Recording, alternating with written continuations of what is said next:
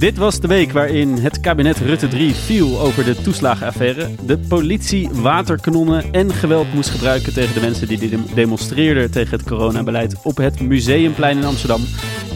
Het was ook de week waarin Joe Biden als 46e president van de VS werd geïnaugureerd. Maar eigenlijk ging het deze week nog maar over één ding, één woord dat ik eigenlijk nu al nauwelijks meer kan horen. De avondklok. En dat is inderdaad de avondklok. De quiz is nog niet begonnen, Camille. Rustig. Maar naast al dit hele belangrijke nieuws is er natuurlijk nog veel meer gebeurd in de wereld dat je simpelweg niet wil missen.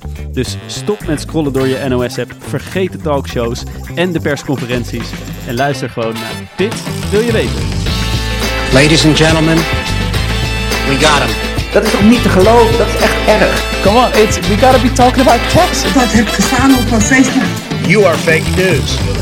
Goedemorgen, middag, avond of nacht, lieve luisteraars van Dit Wil Je Weten. Dit is Dit Wil Je Weten, week 3 van 2021. En ik zit hier met Camille en Lotte vanavond. Lotte, heftige week, vol heftig nieuws. Ja. Welke pareltjes uit de media heb jij voor ons gevonden om vanavond te bespreken? Ja, het was even goed graven tussen alle inauguraties, kabinetten die vielen, persconferenties. Maar ik ben een beetje in Den Haag gebleven en ik ben afgereisd naar India voor vanavond. Zo, kijk, toch nog een grote wereldreis gemaakt in deze tijd. En Camille, wat staat er voor jou op het programma? Ja, ik dacht we gaan een beetje buiten de actualiteit van vandaag, maar een beetje naar tendensen zoeken. Dus we gaan naar Rusland, naar Siberië, voor een soort van nieuwe Jezus. En we gaan kijken naar rijke muzikanten. Wauw, nieuwe Jezus. Dat klinkt veelbelovend. Ja. Maar voordat we zover zijn, gaan we even een kleine warming-up doen. Een kleine quiz om te kijken of jullie het nieuws goed in de gaten hebben gehad en gehouden afgelopen week. En ik ga jullie daarvoor 3 vragen stellen, dus handen aan de knoppen. Vraag nummer 1. Joe Biden is vandaag, en dat is woensdag, geïnaugureerd als de president van de Verenigde Staten. Hoeveelste president is hij eigenlijk? 46? Ja, 46. Kijk, ik wilde nog multiple choice geven, maar dit is gewoon, dit is duidelijk. Allebei een punt. Hartstikke goed. Vraag nummer 2. Na het opstappen van Lodewijk Asscher wordt Linianne Ploemen hoogstwaarschijnlijk de nieuwe lijsttrekker van de Partij van de Arbeid. Zij was eerder minister in het kabinet Rutte 2. Minister waarvan? Is dat A, medische zorg, B, jeugd en gezin of C, ontwikkelingssamenwerking? C. Ik twijfel tussen B en C. Wat was B ook alweer? B was jeugd en gezin. Dan ga ik voor B. En dat betekent dat Camille de voorsprong pakt. 2 tegen 1. Tot nu toe 100% scoren. Het was ontwikkelingssamenwerking. Vraag nummer 3. Afgelopen week heeft Rusland een aantal Nederlandse diplomaten uitgezet omdat, quote, de Nederlanders zich met activiteiten bezighielden die niet in lijn waren met de status van diplomaten. Einde quote. Hoeveel diplomaten moesten hun koffers pakken? A, 2, B, 3 of C, 5? Ik denk B. Ik denk A. Ja, en dan gaat Camille weer met de punten ervan door. Ik heb weer veel te veel nieuws gelezen. Ongelooflijk, Camille. Had je niks anders te doen? Nou. Nee, dat is alleen maar hartstikke goed. Het waren er 2. En dan is Camille toch wel de winnaar van deze week, kan niet anders zeggen. Goed. Echte nieuwsjunk. Hartstikke goed. En omdat jij hebt gewonnen, gaan we ook beginnen met jouw onderwerp. Hoera. Sergei Torep, or as his followers know him, Vissarion, a former traffic cop claiming to be the second coming of Jesus Christ. A recent police raid against him and his followers landed him in handcuffs. Nou ja, we blijven in Rusland, zoals jullie hoorden. Want daar worden niet alleen maar diplomaten uitgezet, maar daar gebeuren ook hele andere dingen. We hoorden Vissarion. Kennen jullie die naam? Nee. Nog nooit van gehoord, nee. Het is een man met lang haar en een wit gewaad. Dan doen sommige mensen toch meteen doet dat aan Jezus denken. En hij vindt zichzelf ook wel echt een beetje een Jezus. Hij is namelijk de spirituele leider van een soort van secte.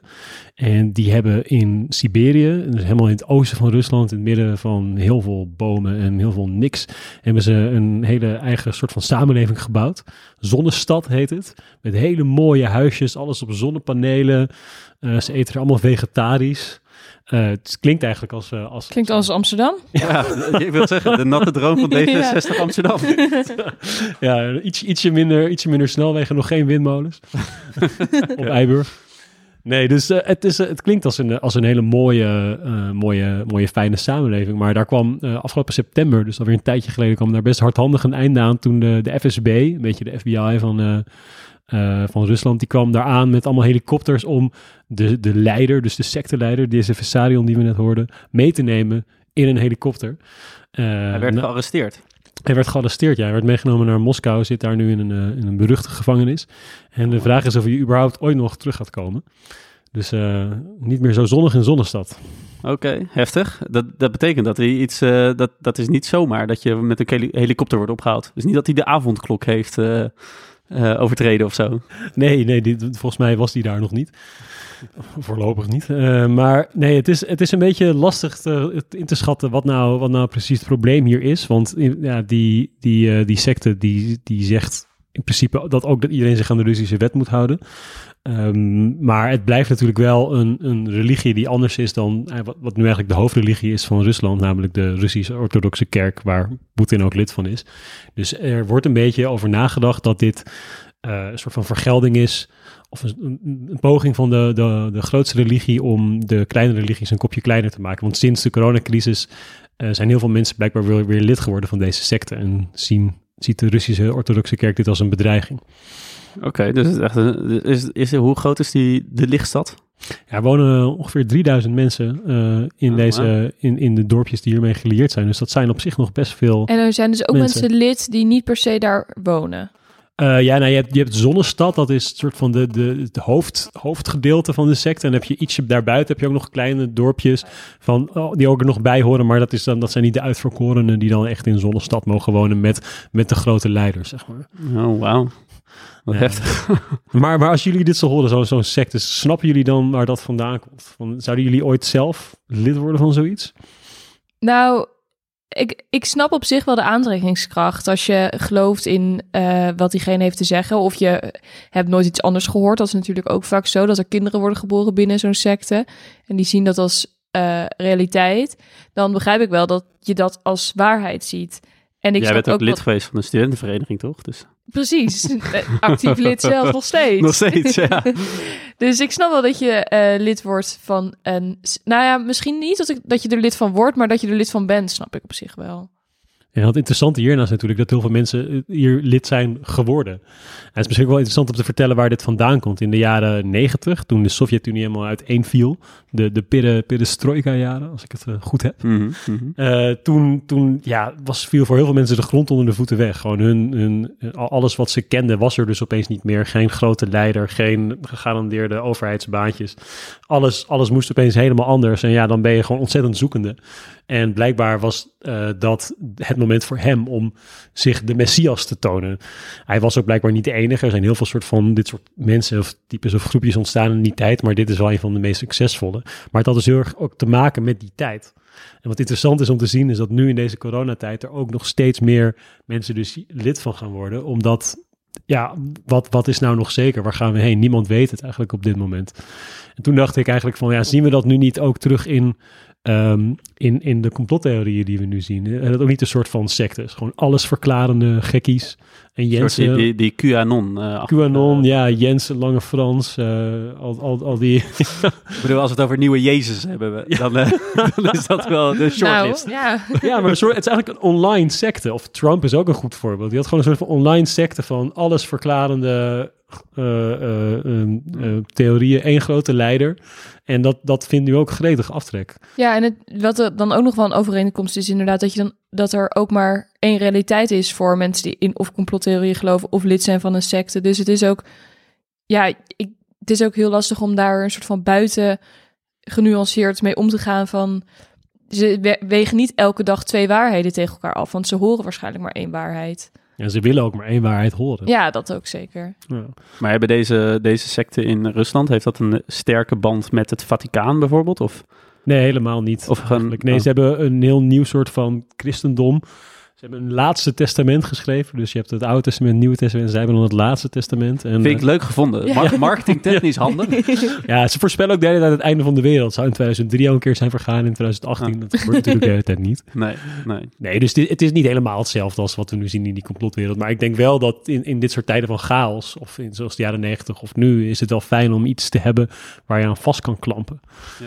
En dat is een interessante parallel. Ja, zou je zelf naar Rusland aan gaan reizen?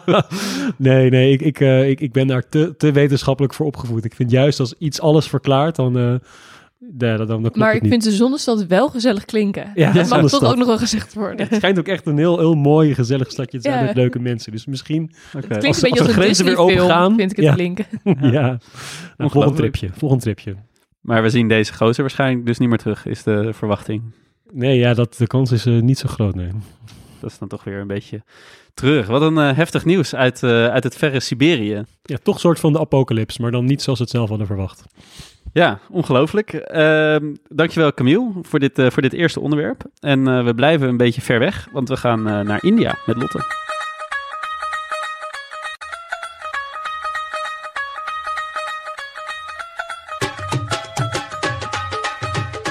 Ja, en we blijven ver weg en we vliegen van de ene complottheorie naar de andere.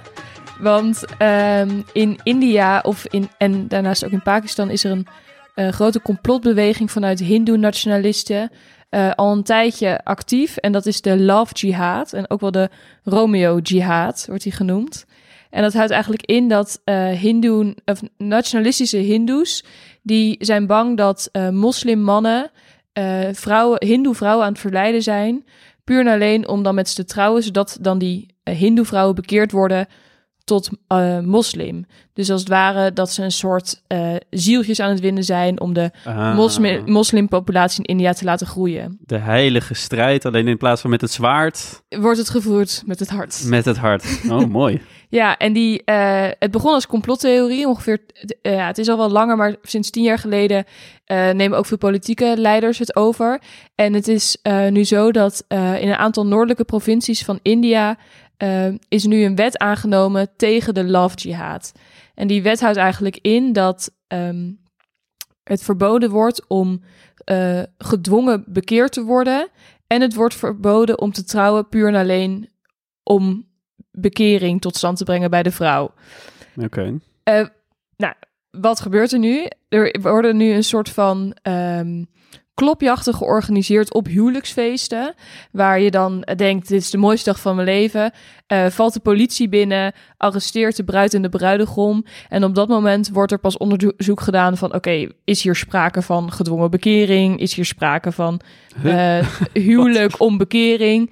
Dus vaak zitten dan die man en die vrouw zo 2 weken in de cel voordat er duidelijk wordt dat bijvoorbeeld die vrouw al moslim was, of dat dat meen je. Er helemaal geen sprake is van bekering. Want je kan natuurlijk ook trouwen 1 keer voor de Hindoe-gemeenschap en 1 keer voor de moslimgemeenschap. Wat heel veel gebeurt in India. Want hoe willen ze dat überhaupt aantonen ooit? Ja, dat is dus ook heel erg de vraag. Want hoe kan je ook aantonen? Misschien wil die vrouw gewoon moslim worden.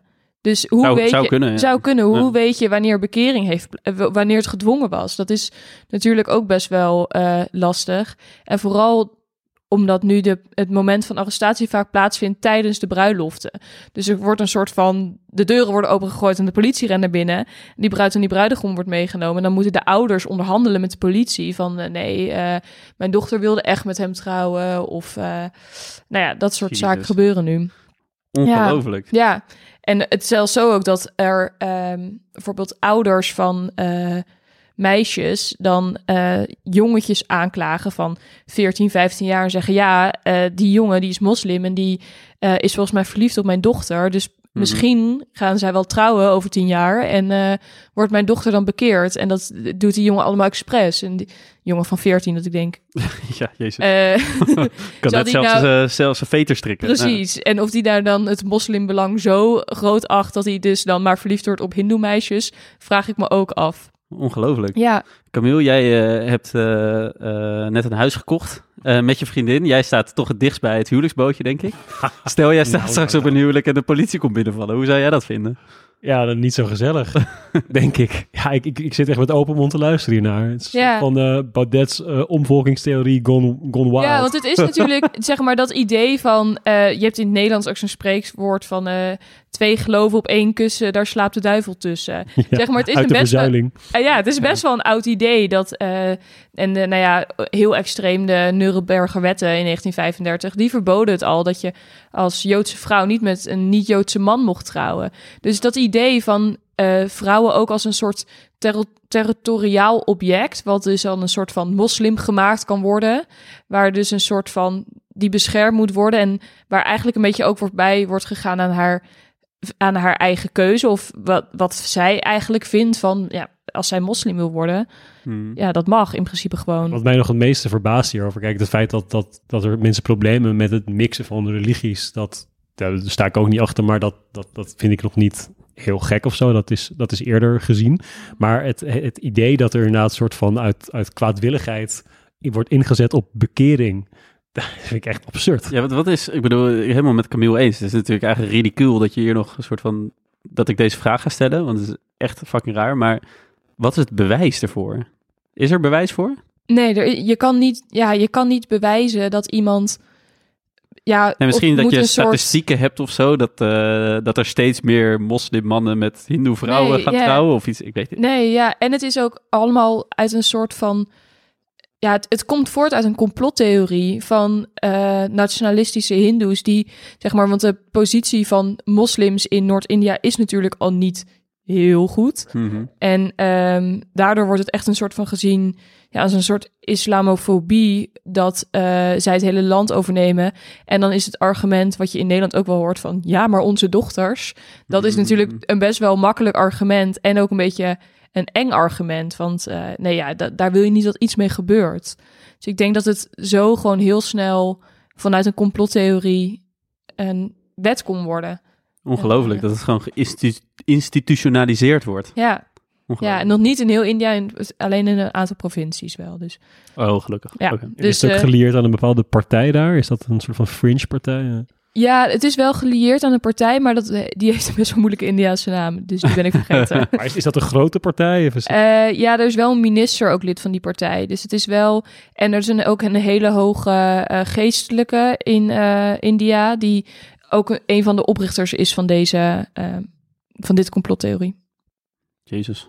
Ik vind het heftig, maar het klinkt inderdaad wel... ik bedoel, dit is wel wat Camille denk ik goed omschreef. Dingen die je in Nederland soms hoort, maar dan even gone wild of wel heel extreem. Ja, en ik vind het me ook zo lastig voor te stellen... dat er mensen heel vredig aan het trouwen zijn... en dat dan de hele politie komt binnenvallen en zegt... jij bekeert haar. Ja. En dat iedereen zo zit, huh? Ja. Nou ja, daar ben ik al de hele dag mee in een soort van... in mijn hoofd aan het zitten. Dat je die man dan nog heel snel die ring zo... Ja, denkt van oké. En dat die ouders ook zitten van... wat gebeurt hier? Ongelooflijk. Jezus, nou, wat een nieuws allemaal uit van heine en verre. Ja. We hebben een nieuwe Jezus en een rare complottheorie uit India. Dankjewel Lotte voor dit eerste item. Alsjeblieft. En nu gaan we even naar een wat luchtiger intermezzo. De muziekronde. En het spreekt voor zich. Ik laat jullie een geluidsfragment horen van een nummer. En dan is het aan jullie om te raden welk nieuws daarbij hoort. Dus oordoppen in, handen aan de knop. Dit is fragment nummer 1. Wel een beetje voor jullie tijd. Ja, lekker nummer. Bij welk nieuws hoort? Ja, iets met politiegeweld, Museumplein. Nou, Camille, daar ga je al. Ja. Ongelooflijk. Ik dacht politie, het is te makkelijk politie. Ik dacht, we moeten weer naar Amerika. Ik hoorde de killing minority, dus ik zat al helemaal... Ja, te ver. Minority zijn nu de viruswappies dan. Zeker. Ja, toch punten voor Camille. Gaat daar kop. We gaan snel naar fragment nummer 2. A Sky Full of Stars? Nee, dit is Kloks, toch? Oh. Is iets met klokken? Coldplay. Ja, zeker Coldplay. Wat is iets met de Kloks gebeurd? Klokken. Zomertijd, wintertijd. De Big Ben. De Big Ben? Dat is een klok. Ja. Brits, Coldplay. Ja. Lights go down and I cannot see. Oh ja, avondklok. Ja, Jezus. Ja, je moet het niet te moeilijk maken. Is er iets met klokken gebeurd? Ja, nee, je weet het niet. Hij is, tipje van de sluier, hij is redelijk simpel deze week. Ja, heerlijk. Dus Lotte, toch nog voor die laatste punten? Ja, iets simpeler denken. En de Coldplay-liedjes beter gokken aan het begin. Ja. Dit is er eentje uit de oude doos. Meneer de president, belt de het kabinet is gevallen. Nee? Nee. Denk maar niet Oh, het Witte Huis. Ja. Camille was al aan het grijpen naar zijn microfoon. Ik dacht, ik geef nog een kans. Ja, natuurlijk. Ik ga volgende week oefenen thuis. Dan word ik beter. Heel goed. Alle nummers uit de Spotify luisteren. Ja, Rutte is ook helemaal geen president natuurlijk. Ja, die noemen we toch dan wel eens minister-president. Ja, dat klopt is waar. eigenlijk dan weer niet. Weten jullie van wie dit nummer was? Boudewijn de Groot. Boudewijn de Groot. Krijg je toch nog extra bonuspunten. Daar verdeelde ik mijn punten mee, dus dan staan we dan gelijk. Laten we dat doen. Kijk, dan is toch de gelijke stand geëindigd. En we blijven een beetje in de muziek, want we gaan naar het tweede onderwerp van Camille.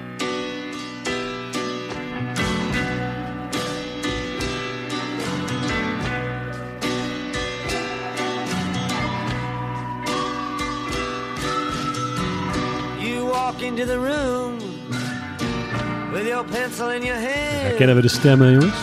You see somebody nog een quizvraag. Say, who is that Lotte? Bob Dylan.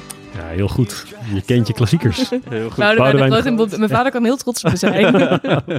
Precies. Nou, Bob Dylan is best in het nieuws geweest de afgelopen maand. Of misschien is het al iets langer dan een maand geleden. Maar die heeft de rechten op zijn muziek verkocht aan een grote platenmaatschappij voor tussen de 300 en 400 miljoen dollar. Nou, dat is... Zo. Dat is niet mis. Lekker cash als je 85 bent of zo. Hoe oud is die man? 80 is hij inderdaad.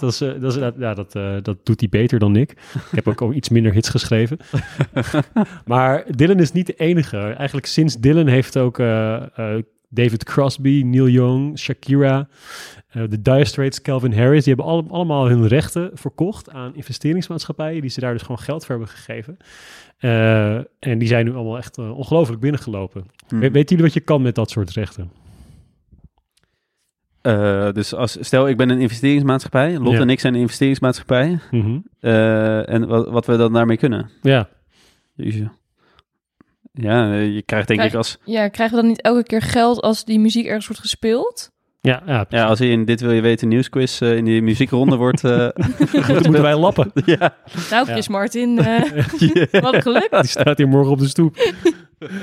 Ja, nee, het klopt inderdaad. Elke keer als je op de radio wordt gedraaid of als je in een film wordt opgenomen of als je op Spotify luistert naar iets, dan moet er natuurlijk voor betaald worden. En dat gaat dus in principe naar de artiest of naar de rechthebbende. En dat is dus nu niet meer in het geval van de artiesten die ik net noemde, de artiest, maar deze investeringsmaatschappijen. Nou, heb ik nog een quizvraag voor jullie. Stevie Nicks van Fleetwood Mac, van klassiekers als Dreams, Everywhere, Go Your Own Way, die heeft ook haar rechten verkocht. En niet eens alle rechten, maar 51%. En raad eens hoeveel dat haar opleverde. Ik vind het hele moeilijke vragen vanavond. Even kijken, Bob Dylan was tussen de 400 en 500 miljoen. 3 en 400. Tussen 3 en 400. Maar heeft zij haar eigen rechten verkocht of verkoopt ze dan die van Fleetwood Mac? Ja, dat is wel heel lastig, maar zij is wel van een groot deel van de grote hits de songschrijver. Oh ja. Of in ieder geval een deel. Ik ga dan op 457 miljoen. Meer dan Bob Dylan? Ja. Zo, ik zou wel zeggen minder dan Bob Dylan eigenlijk. Ik denk dat Bob Dylan wel groter is. Maar ik zou zeggen, zeg maar rond de 75 miljoen. Ja, dat zit je wel dichterbij. Het was 100 miljoen. Yes! Ja, wel lekker. Maar helaas is... helaas. Bob Dylan is nou wel echt een wat grotere naam. Nog wel. Nou, ik gunde het haar meer. Dus. Jij bent een grotere Fleetwood Mac fan. Ja. Ja, nee, het is wel interessant dat het nu opeens gebeurt. Want de vraag is natuurlijk eigenlijk 3 grote waarom-vragen. Van waarom verkopen deze mensen, deze artiesten het? Waarom kopen mensen dit? En waarom gebeurt het nu allemaal? Ja. Nou, ik ben daar dus maar eens even ingedoken voor jullie allemaal. Kijk, wat goed. Het is eigenlijk heel makkelijk. Waarom verkopen de artiesten het? Nou, kijk, het is nu natuurlijk niet echt de tijd om geld te verdienen met toeren. Dus iemand als David Crosby, die we misschien kennen van Crosby, Stills & Nash, de hele oude mensen onder ons, of de mensen die van de muziek houden, die zegt, ja, ik heb gewoon een hypotheek en ik heb een familie en ik kan nu niet toeren en Spotify betaalt mij bijna niks. Dus ik moet wel iets doen om aan geld te komen. Ja, maar die man heeft toch zijn hele leven heel veel geld verdiend. Waar heeft hij dat allemaal gelaten dan? Ja, ik vind het ook een beetje een zuur. Hele dure hypotheek, denk ik. Ja, dit is een enorm huis. Of allemaal alimentaties voor al zijn schijn. Ja, ik weet het niet. Ik weet niet of dat zo is trouwens. Sorry, David Crosby, als dat allemaal heel erg meevalt. Als je luistert. Ja, sowieso, toch? Ja, nee, sowieso. Ja, nee, dus dat is een van de redenen. Een andere is, je bent natuurlijk soms als artiest, Bob Dylan die is 80. Ja, dan heb je al die liedjes. Dat is in principe heel veel geld waard. Maar als jij straks doodgaat en je wil jouw 6 kinderen iets geven, ja, wie krijgt dan Knocking on Heaven's Door? Hè? Wie krijgt Blowing in the Wind? Het is eigenlijk in principe een stuk makkelijker om te zeggen, ik heb hier gewoon 400 miljoen en dat ga ik gewoon lekker even verdelen. You get a car and you get a car. Ja, precies. Maar het is wat makkelijker om geld te verdelen dan de rechten op liedjes en al dat geneuzel. Dus voor hem is het ook gewoon waarschijnlijk fijn dat hij, dat zijn erfenis een beetje fixt. Ja, daarnaast is ook nu Biden president is geworden, al veel besproken, die is bezig om de copyright-wet te veranderen, waardoor als jij je copyright verkoopt, je daar niet zoals nu 20% belasting over gaat betalen, maar 37%. Dus dat is echt een flinke slok op de borrel van $300 tot $400 miljoen. Dus voordat dat ingaat, hopen veel artiesten nog eventjes hun rechten, die vaak in Amerika gelden, te cashen. Maar vinden ze het ook niet... Ik zou het ook wel een soort eerdingetje vinden. Als ik misschien ook de dochter van Bob Dylan zou zijn. Ik weet niet of hij een dochter heeft. Maar dat je dan denkt, dan zou ik misschien liever wel die rechten erven dan dat je dat geld erft. Want dat geld komt wel binnen. En misschien maakt zo'n productiemaatschappij wel allemaal keuzes over die rechten waarvan je het helemaal niet mee eens bent. Ja, nee, goed punt. Ja, dat is vrij onderbelicht. Want ja, stel Facebook gebruikt jouw liedje voor een reclame of zo. Ja, dat zou ik als artiest niet fijn vinden. Maar dat kan nu gewoon wel gebeuren. Ja, of een politieke partij of campagne waar je het niet mee eens bent. Ja, nee, dus dat... misschien zitten er clausules in die contracten. Dat weet ik eigenlijk niet. Maar wellicht. Neem aan dat een idealist als Bob Dylan toch wel... Wat clausules daar heeft laten bouwen. Ja. Wellicht. Dat zou wel leuk zijn om die contracten te zien, maar helaas zijn die... die zullen waarschijnlijk niet op straat liggen. Nee, niet zichtbaar. Maar ja, dus dat is eigenlijk de reden waarom artiesten dit willen verkopen. Dit is gewoon een heel goed moment. Nou, voor investeerders natuurlijk ook, die hebben gewoon heel veel geld, want de rente staat historisch laag. Wat ga je ermee doen? Ga je dat in goud investeren of in Amerikaanse dollar? Ja, het zijn allemaal niet hele stabiele investeringen, terwijl liedjes eigenlijk... en het is ook wel gewoon echt best wel cool natuurlijk. Ja, maar je kan er best wel de cold op een feestje leuk over praten. Weet je wat ik heb gekocht? Dat is misschien een beleggingsstrategie, maar ik denk niet dat de meeste beleggers zo denken. Nee. Helaas. Nee, dus het is best wel een hele stabiele investering. Weet je, we blijven altijd wel naar muziek luisteren. Deze evergreens blijven altijd mooi. En misschien denken die investeerders ook wel van wij zijn gewoon puur financieel misschien wel beter daarin, in het vermarkten van deze dingen dan de muzikanten zelf en de platenmaatschappij die er hebben. Ja, wellicht. Want het zijn een aantal hele grote partijen die dit opkopen. Ja, soms zijn het platenmaatschappijen, maar het zijn soms ook bedrijven die echt gespecialiseerd zijn in het opkopen van rechten. En die kunnen dus misschien dat heel efficiënt allemaal combineren met maar één administratiepersoon die dit allemaal regelt of zo. Ja, en die zijn dus nu een enorme... aan het verzamelen geslagen eigenlijk. Ongelooflijk. Ja, dus een van de grootste spelers heeft nu al 1,1 miljard uitgegeven aan rechten van liedjes. Een soort van liedjesbeurs. En die zijn ook... echt een soort Monopoly Deluxe versie. Ja, inderdaad. Waar mensen gewoon maar artiesten blijven komen. Ja, ik heb Shakira, ik heb...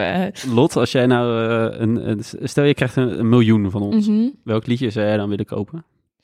Dan zou ik denk ik All I Want For Christmas kopen. Want dat wordt denk ik heel veel gespeeld. Kijk, dus de investering. Maar toch niet heel cool, maar wel een slimme beleggingsbeslissing. Slimme belegging, Camille. Zit toch de econoom in jou? Ja, ik vind het eigenlijk... Ik ben wel jaloers op deze. Misschien ga ik dan voor Last Christmas. Want dat vind ik ook een beter nummer. Ja hoor, jongen. Ja, maar dit is hartstikke slim. Toppertje of zo. Kunnen we... carnavalskraak, snolleke bolletjes. Ja hoor. Ja, of Bohemian Rhapsody of zo. En dan ga ik... dat is wel, ik haat dat nummer echt. Dus dan kan ik zorgen dat het nergens meer wordt gedraaid. Nou, dan wil ik mijn miljoen terug. Ja, dat is wel, dan maak je wel een einde aan de top 2000 ongeveer. Dat is wel mooi. Ja, heerlijk. Ook geen last meer van. Gruwelijk. Ongelooflijk. Deze trends, joh. Dat hoor je dan, hè? Nee, weer nergens over. Nee, het gaat. Ja, en de vraag is ook, is het een bubbel? Want al die investeringsmaatschappijen betalen nu ongeveer 15 tot 16 keer wat zo'n liedje in een jaar opbrengt. Dus dan is de vraag, luisteren mensen over 16 jaar nog steeds naar Knocking on Heaven's Door? We weten het niet. Als het nog steeds in de top 1000 staat, komt dat denk ik wel goed. Ja, maar al die mensen die... Lotte is de nieuwe generatie. Die luistert naar Boudewijn de Groot. En Coldplay wist ik niet, hè? Dus daar zou ik niet in investeren. Ik vraag me dus af of als alle top 2000 stemmers over 16 jaar dood zijn, moeten we dan nog steeds naar Bob Dylan luisteren? Ik weet het niet. Jawel, denk het wel. Ja? Dat wordt toch al generaties overgedragen eigenlijk. Ja, maar je ziet ook dat nu bijvoorbeeld de Beatles in de top 2000, die waren een jaar of 20 geleden veel prominenter vertegenwoordigd dan nu. Ja, dus je ziet toch dat met generaties gaat het naar beneden. Oké. Je ziet wel verschuivingen. Zeker. Komt door Danny Vera. Die Danny Vera heeft het weer gedaan. Dus moet hij ook zijn rechten verkopen. Ongelooflijk. Ik vind het wel echt interessant. En wie weet moeten we gaan sparen, jongens. En dan kunnen wij ook rechten kopen voor iets. Ja, dat bedrijf waar ik het net over had met die 1,1 miljard, daar kun je gewoon aandelen inkopen. Dus het heet Hypnosis. Vet. Hoeveel denk je? Ja, misschien kunnen we dit wil je weten ook, Slijt. Dankjewel Camille voor jouw laatste onderwerp. En voor het allerlaatste onderwerp van deze show gaan we naar Lotte. Meer dan ooit eisen burgers inspraak in de politiek. Wij zeggen, optieven maar. Waar bemoeit u zich mee? Ik ben Melle Smit van de Partij tegen de Burger. Ik weet waar ik op ga stemmen. Ja. Nou, hier kan je helaas niet op stemmen, vrees ik. Maar ik wil het er wel even over hebben. Want wat je vorige week misschien al hoorde in de nieuwsquiz, waar jullie vast allemaal naar hebben geluisterd, was dat er 89 partijen hebben zich aangemeld bij de kiesraad. En dan op 1 februari wordt besloten welke partijen aan genoeg voorwaarden voldoen om daadwerkelijk op het stembiljet te komen te staan, die we op 17 maart voor ons krijgen. En ik dacht, dit is de uitgelezen kans om eens dieper te kijken naar welke nieuwe partij we misschien kunnen verwachten. En ik was eigenlijk wel benieuwd of jullie konden raden om welke partij het ging. Dus ik heb alvast één partij, het motto of hetgene waar ze het allertrotst op zijn, heb ik erbij gepakt. Ik heb het opgeschreven, dus ik ga het nu even aan jullie voorlezen. Wat wij als politieke partij willen bieden is een maatschappij die mensen bevrijdt van hun gelimiteerde omstandigheden. Eén die ze de kansen en aanmoediging aanbiedt om hun leven steeds meer in eigen handen te nemen. Nou, je hoorde hier voorzitter William Clairbois. En hij voegt het daarna hier nog aan toe dat het hun doel is om de mens en de mensheid boven zichzelf uit te laten stijgen. Nou. Ja? Nou, is dit A, Partij voor Ontwikkeling? B, Blije Burgers? Of C, Nuchter Nederland? Oei. Ik vind het allemaal niet echt goede kandidaten eigenlijk. Ik zou op basis van die slogan niet C zeggen in ieder geval. Ik dacht eerder aan Jezus leeft of zo. Ik ga voor A. Partij voor Ontwikkeling? En dan ga ik voor B. Blije Burgers. Blije Burgers. Nou, Camille, de punten gaan een keer niet naar jou. Oh. Gaan naar Maurits. Yes. En deze partij is daarnaast ook heel erg pro-klonen. En het lijkt hun een goed idee als we gewoon allemaal ons DNA mogen veranderen, zodat we ons eigen intellect aan kunnen passen, onze eigen huidskleur aan kunnen passen. Oh, wow. Een soort van eugenetica. Ja, en de politieke voorbeelden van William die je net hoorde zijn Obama, Willem van Oranje, Jordan Peterson en Nietzsche. Zo, dat is een interessant lijstje. Ja, van Obama naar Nietzsche vond ik ook een interessant lijstje. Maar zouden jullie overwegen hierop te stemmen? Pro-klonen? Nee. Nee, echt geen haar. Ik ook niet. Nee. Nou, laten we dan snel maar doorgaan met de tweede misschien. De tweede sprak mij gelijk heel erg aan omdat ze het hadden over Tederland in plaats van over Nederland. Dat vonden ze een prachtig initiatief voor het welzijn van mens, dier en natuur. En zij hebben op een website staan een humanitiek stelsel waarbij de mens soeverein is en een faciliterend stelsel als cirkel om zich heen ervaart. Een stelsel waarin iedereen, mens, dier en natuur, zich als eenheid ten opzichte van elkaar verhouden en zich veilig weten. Een stelsel waarin welwillendheid en welzijnsbevordering uitgangspunt zijn. Heeft Duitse Kroes ook een partij opgericht? Wat zei je? Heeft Duitse Kroes ook een partij? Nou, misschien zou zij hier zich inderdaad wel in kunnen vinden. De vrouw die deze partij heeft opgericht noemt zich ook geen lijsttrekker, maar visionair. Ja. Dus het zou best Duitse kunnen zijn. En denken jullie dat dit kwam van Wij zijn Nederland, Partij van de Eenheid of IDR1, ook wel uitgesproken iedereen. Wat de hel. Ga voor, wat was B ook alweer? Partij van de Eenheid. Ja, dat. Ik denk toch C. IDR1, iedereen. Ik wil, ja, yes. Ja, dit was iedereen. Nou, dus jouw politieke antenne is onfeilbaar. Ja, ongelooflijk. Ik wilde eigenlijk gewoon Lotte nog 1 keer die naam laten zeggen. En het was ook echt pas na een half uur dat ik op deze website zat, dat ik dacht, oh, iedereen. Het kwam ook niet gelijk binnen. Ongelooflijk. Ik dacht dat het onhandig, iedereen. Het rolt ook allemaal niet echt lekker van die tong, de slogans tot nu toe. Het is, Nee, en zij kijkt er wel een beetje tegen op, want ze moeten om de kiesraad, of om aan de voorwaarden te voldoen, op 1 februari moeten ze meer dan €11.000 hebben. Maar, en als je dan vervolgens wordt, dat je toezegging krijgt om op het stembiljet te gaan staan, dan krijg je die €11.000 terug. Maar als het je niet lukt, dan ben je het kwijt. En dat is een soort demotiverend voorwaarde van de kiesraad, dat niet iedereen zich zomaar op gaat geven. Maar de visionair van IDR1, die vindt het wel lastig, want die zegt van ja, ik kom juist op voor de armen. Dus hoe kom ik dan aan €11.000? Nou, daar vond ik er nog best wel een punt hebben. Ja. We schuiven een beetje op naar rechts voor de laatste partij. Die wil graag weg bij de EU, want die vindt dat Duitsland en Frankrijk te machtig zijn. Dus die had het idee om de Hanse 10 op te richten, waar we alle kleinere staten in Europa verzamelen. En vooral die aan Duitsland grenzen, zodat we daarmee samen een blok kunnen vormen tegen Frankrijk en Duitsland. Hanse 10. Oh, die heeft iets te veel risk gespeeld volgens mij. Ja. Vet. Daarnaast wil hij ook de linkse NPO en de linkse OM neutraler maken. Ja. Ja?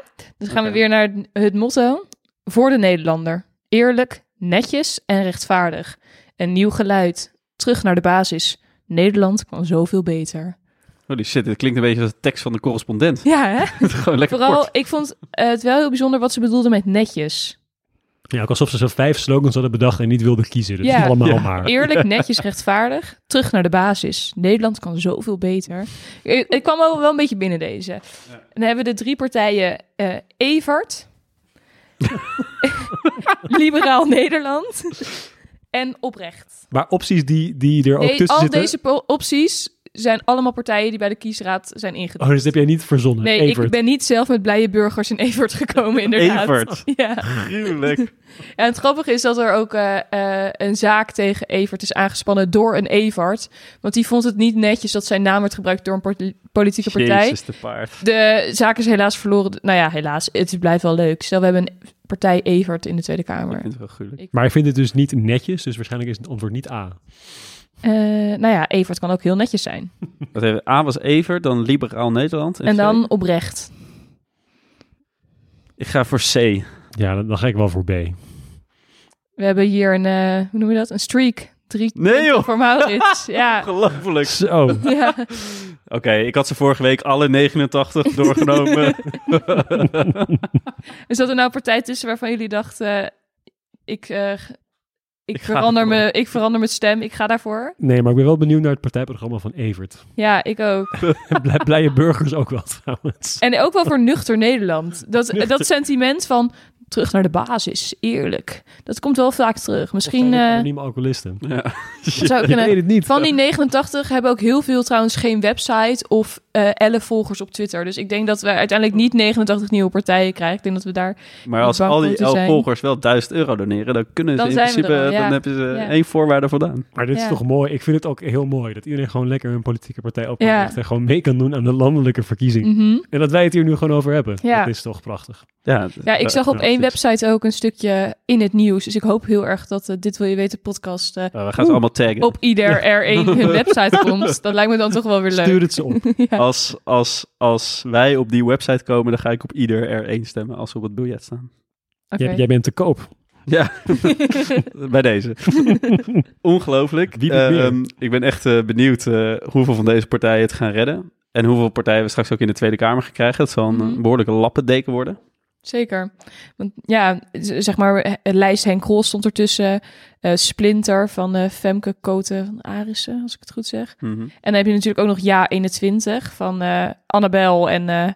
Code Oranje. Kunnen we het nog heel even hebben over de naam van Ja 21? Ik vind het heel schattig. Ik vind het een hele schattige naam. Vind je een serieuze partij?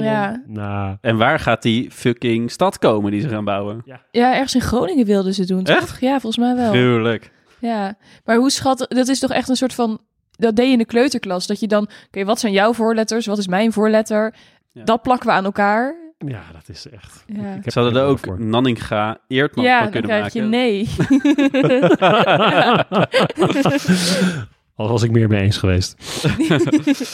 Oké, jongens, hier moeten we het helaas bij laten. We gaan na deze uitzending denk ik nog enorm doorpraten over deze partij. Dank jullie wel voor dit epische nieuws. Dat je waarschijnlijk in de grote media niet of nauwelijks voorbij zou zien komen. Dankjewel ook voor het luisteren. Lieve luisteraars, vind je deze podcast nou ontzettend leuk? Vergeet je dan niet te abonneren en ons te volgen op Instagram. Wij zijn er volgende week weer. Stay safe, support your locals en stay home na 8:30. Tot volgende week. ਕੁਝ ਚਿਰ ਪਾ ਕੇ ਰੱਖ ਲੈ ਪੱਲੇ ਵਿੱਚ ਮੁਖੜਾ ਲੁਕਾ ਕੇ ਰੱਖ